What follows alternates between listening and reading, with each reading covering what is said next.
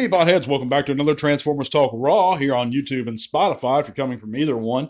Appreciate you guys listening in. I'm your host, Matt. We're going to be going over the big HasbroPulse, or the Hasbro Fanstream they had a couple days back. I know I'm a little bit late on this news, and you've probably seen these figures before.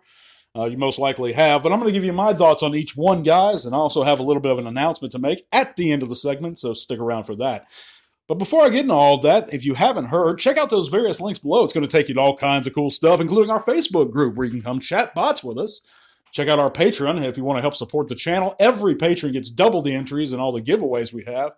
And I'm going to be announcing the winner of our Yomei Megatron What's Inside Edition plush here on the next segment. So, yeah, check out that Patreon. There's all kinds of cool stuff, guys. Check out those links below.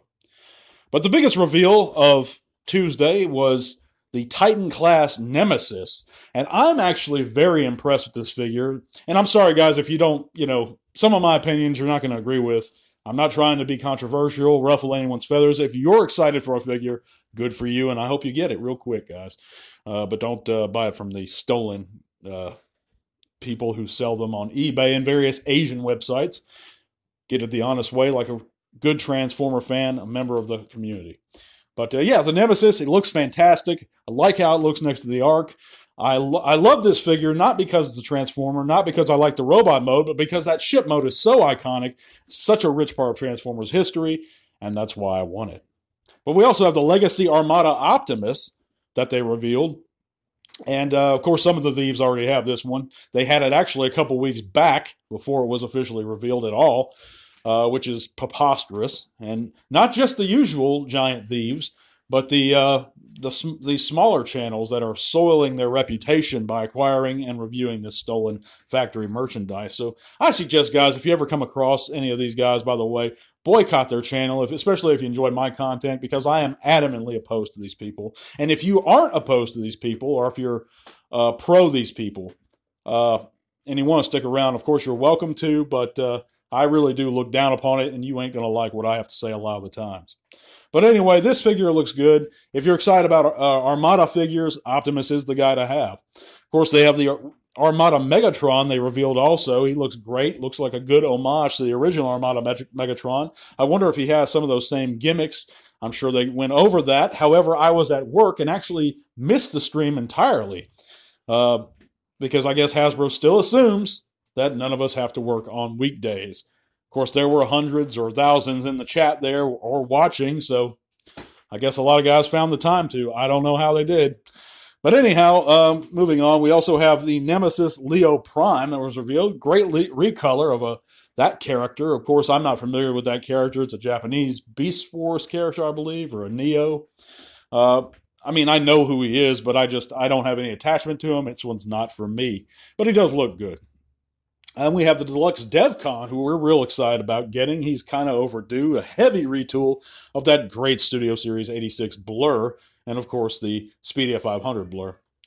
We also have Deluxe Axle Grease, a Decepticon Junkion that looks pretty good.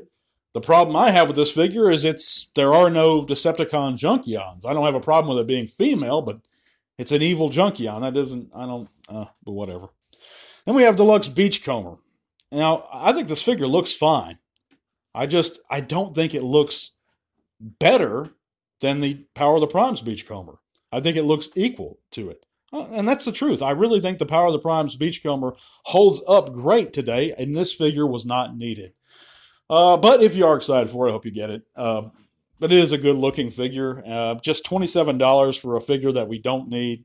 I'm not upgrading. I'm sticking with what I got. But, yeah. We have, of course, the Core Class Swoop. I'm not into these Core Class Dinobots. I know a lot of folks are. However, if they ever recolor these guys into Monstructor or another figure, I'd love to see that, and I would probably pick it up. But I know a lot of folks are excited for that, and it does look good. It's not for me because of the scale. But we also have the figure I'm most excited about, actually, that was revealed on this day. And, of course, it wasn't really revealed because it was previously revealed or released. And that's the Voyager Dirge.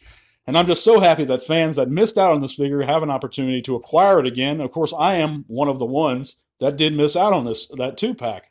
And most of the Seekers, actually all of the Seekers, besides the Shattered Glass Starscream, of the Siege and Earthrise molds I own, except that one. So, I'm really excited to get it. But anyhow, guys, I hope you enjoyed my thoughts on these figures. As far as my announcement goes, I'm going to be having a special report here this coming weekend, and I'm also going to announce the winner of our giveaway. So stick around for this weekend segment, guys. I appreciate all of you guys who take the time to watch. Leave that like, choose to subscribe and support the channel, guys. I got love for you guys.